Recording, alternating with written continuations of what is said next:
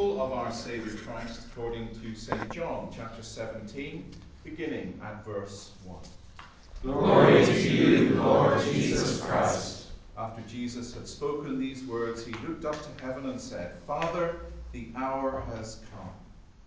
Glorify your Son, so that the Son may glorify you, since you have given him authority over all people to give eternal life to all whom you have given him. And this is eternal life, that they may know you, the only true God, and Jesus Christ, whom you have sent. I glorified you on earth by finishing the work that you gave me to do. So now, Father, glorify me in your own presence with the glory that I had in your presence before the world existed. I have made your name known to those whom you gave me from the world. They were yours, and you gave them to me, and they have kept your word. Now they know that everything you have given is from me. For the words that you gave to me I have given to them, and they have received them, and know in truth that I came from you, and they believed that you sent me. I'm asking on their behalf. I'm not asking on behalf of the world, but on behalf of those whom you gave me, because they are yours. All mine are yours, and yours are mine, and I have been glorified in them. And now I am no longer in the world, but they are in the world, and I am coming to you. Holy Father, protect them in your name that you have given me, so that they may be one as we are one. This is the gospel of the Lord. Praise to you, Lord Jesus Christ.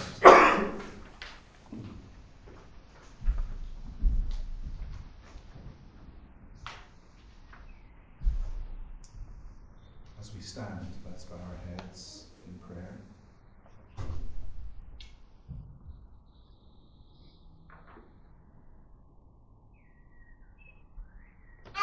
Lord, once again we ask now that your word in Scripture might be our rule, your Holy Spirit our teacher, and your greater glory in this and in all things our supreme concern.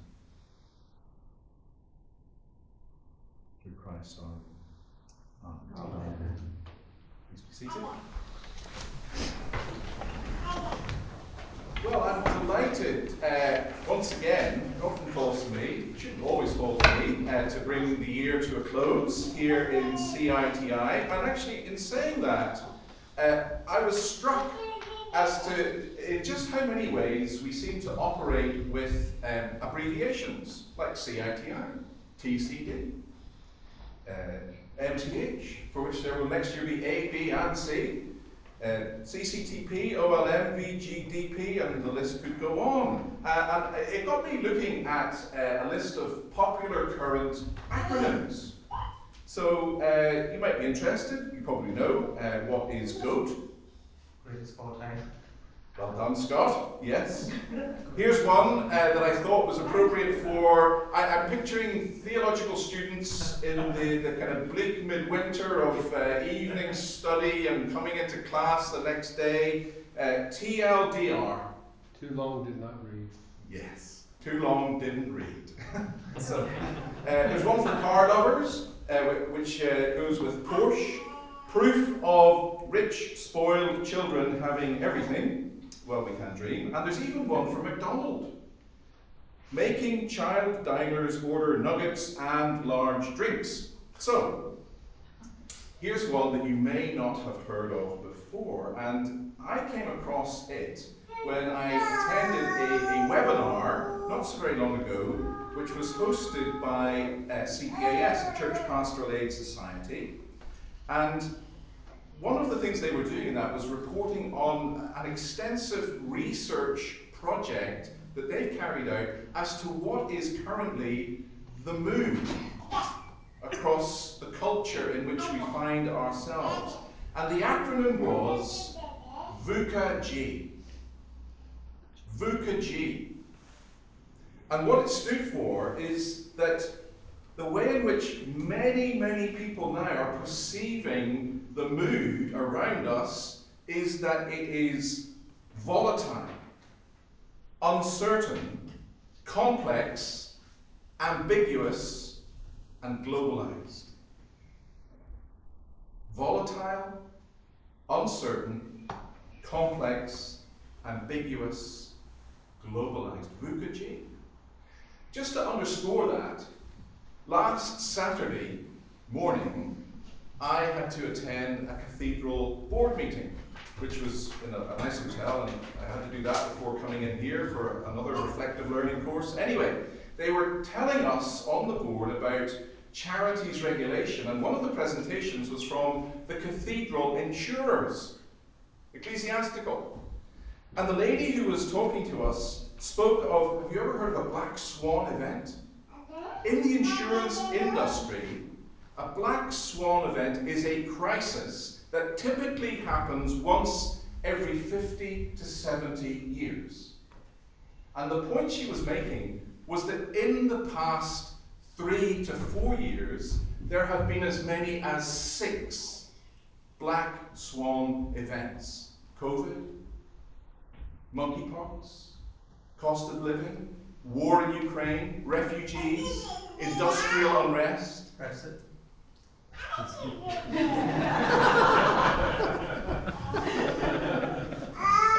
There's 7. For all of us, I think what these things suggest is a sense whereby we've never passed this way before. This is all new territory, and lest we try to kid ourselves, the church is in no way exempt from any of this. And that's important for us to face into because, let's be honest, the church is the horse to which all of us here have hitched our wagons. Yes? And there's an impact from all of this in terms of what it's going to look like and feel like to be the church. So maybe the question that comes to us in the context of an end-of-year service then is this: does the Christian faith really make sense of life in all the ways that we claim? I mean, when you look at it objectively, what we're really in the business of is trying to persuade people to worship someone who suffered a shameful, weak death. And we do that, do we not, as a body of believers who are marginalized. Wasn't that, the second most popular response in the recent UK census? The second response was no religion. And over 50% of Christian congregations in the UK reported having at most one child or young person, and for many of them none at all. We're marginalized.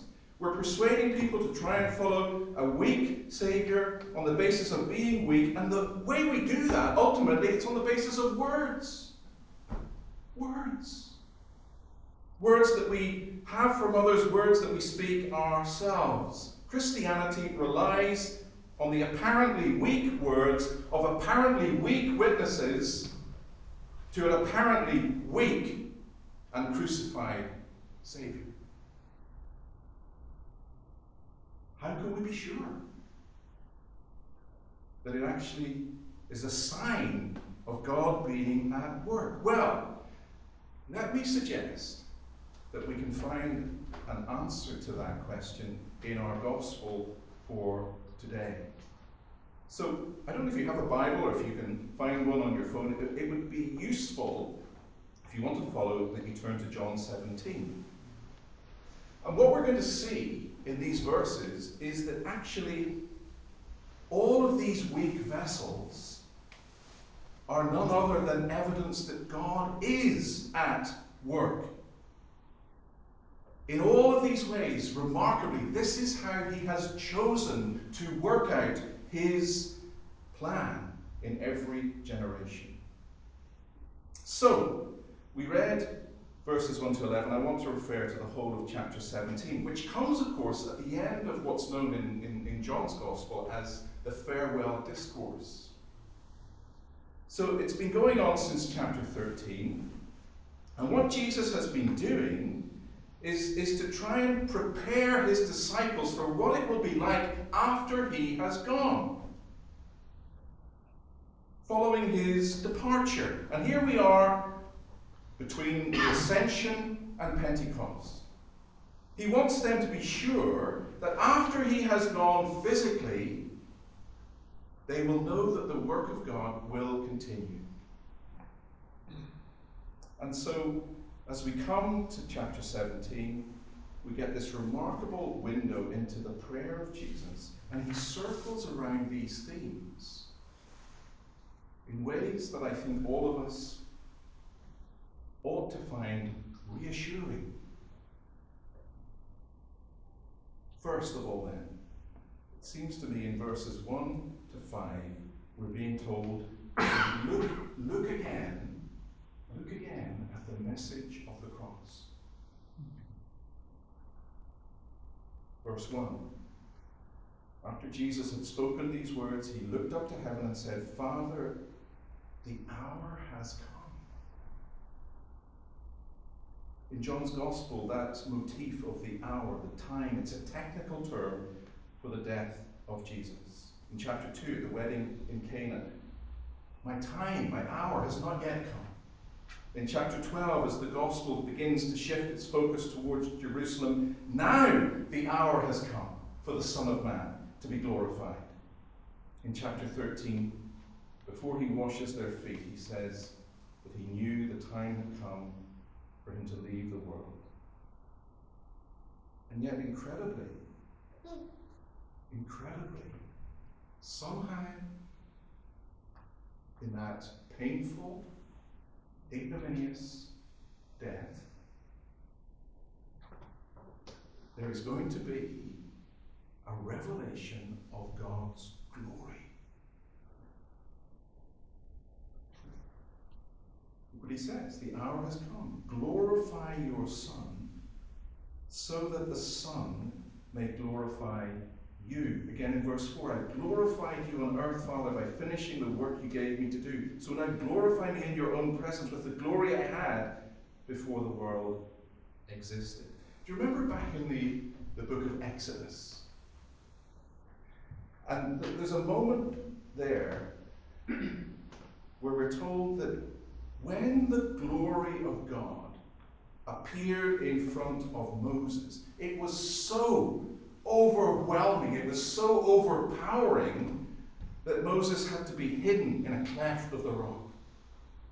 And yet, in this death of Jesus, the glory of God is going to be revealed in a way which everyone can see by faith. It's the polar opposite of what you would expect. We think glory of God, we think, there should be a fanfare and lights and majesty. No! Here it is, from the lips of Jesus, to be found nowhere else than in his own death. It can only be apprehended by faith. And so as we come to the end of this year,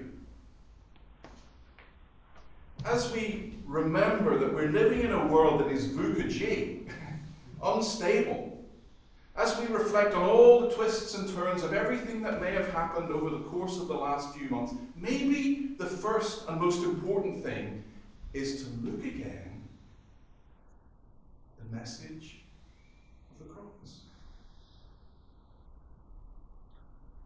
Secondly, think again about those words. In verses 6 to 19, the focus of the prayer moves on to Jesus' disciples. And the thing that's striking here is how everything about who they are and what they're going to do, it's bound up with words. Listen, verse 6. I have made your name known to those whom you gave me from the world. They were yours, you gave them to me, and they have kept your word. Verse 8. The words that you gave to me, I have given to them, and they received them, and know in truth that I came from you. Verse 14. I have given them your word. The world has hated them because they do not belong to the world. Again in verse 17. Father, sanctify them in the truth. Your word is truth. The key to becoming a disciple of Jesus Christ, and the key to remaining faithful in following Jesus Christ, comes from a willingness to receive his word. And the incredible thing is, think about this, that this word is so effective that it actually begins to transform those who receive it into the likeness of the one who spoke it. What do I mean? Well, how do we know what God is like? He has revealed himself in his nature to be glorious, to be one, to be holy. Is that not right? And listen again to how Jesus prays. It's precisely echoing those qualities. Verse 10. All mine are yours are mine. I have been glorified in them. Verse 11. I'm no longer in the world, they are in the world. I'm coming to you. Holy Father, protect them by your name, the name you gave me, so that they may be one, just as we are one.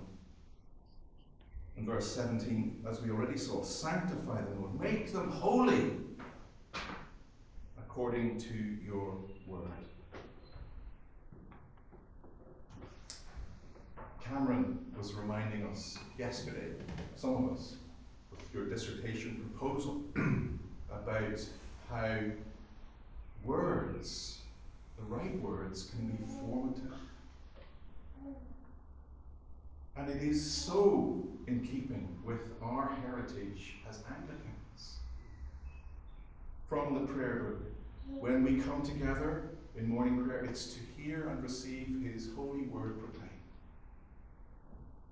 When we gather around the Lord's table, so that we might agree in the truth of thy holy word. In the litany, for the people of God to have grace to receive God's word and bring forth the fruit of the Spirit. It seems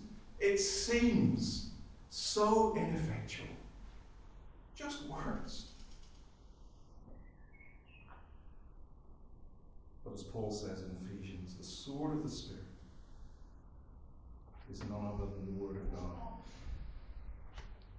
Some of you, quite a number of you, over the next few months, will cross a threshold of ordination. Some as deacons, some as priests. You've so much to look forward to. And let me encourage you from this moment, not just to think of all the excitement and the buzz and everything.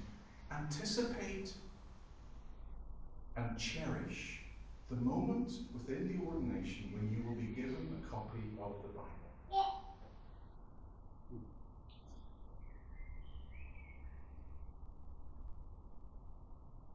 Look again at the message of the cross.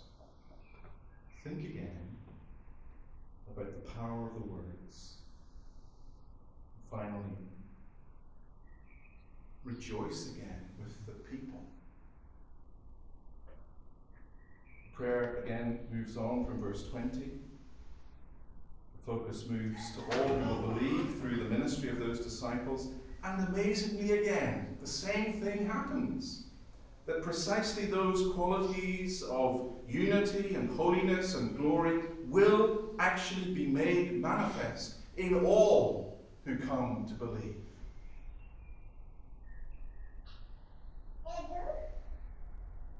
Do you know, as we come to the end of this year, I think this is something through which the Lord really wants to speak to us.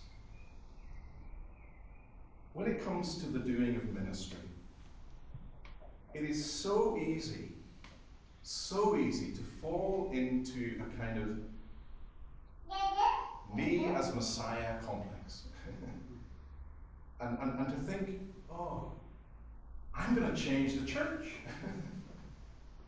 When actually, within the purpose of God, it's the church that needs to change us more and more into the likeness of the one who is the Lord of the church. I love the story of the young Christian whose heart had grown cold. Prayer was dry, God was distant, and he went for counsel and advice to an elderly lady in the congregation, and she just listened as he poured out his heart. What's gone wrong? She said nothing. And it so happened they were sitting in front of an open fire. And after she'd heard what his problem was, she simply lifted a pair of tongs and took a coal out of the fire and set it on the hearth. And she watched it. And of course, the coal started to change from red to grey to black. Heat started to diminish, and then after allowing that to happen, she just took the tongs and lifted the coal and put it back in the fire. And it was rekindled. It was reignited. That young believer knew exactly what the message was, to get back into the fellowship of the church. It was Luther who said, "Alone at home in my own house there is no warmth or vigor, but in the church, when the multitude is gathered, a fire is kindled in my heart." In a world that is vuguji, unstable, complex, volatile, the Lord reminds us that there's still something precious given to us that we have to offer, that people are seeking to find. I thought of that at the midway point of this year, Christmas. Remember that? The BBC Christmas schedule, from beginning to end, was a kind of litany of Charlie Mackesy. Did you notice that? And the book that is still somewhere in the list of bestsellers about the boy, the mole, the fox, and the horse. All of the trailers were about the boy, the mole, the fox, the horse. And the reason why it's still in the bestseller list is because it's tapped into something that people find connects to where they're at. It's a simple story of discovering acceptance, knowing friendship, feeling loved. Is that not something that we have to offer? So look again at the cross. Think again about the words. Rejoice again with the people.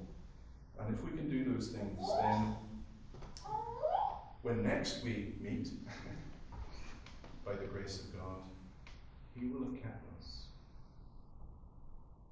Let's bow our heads.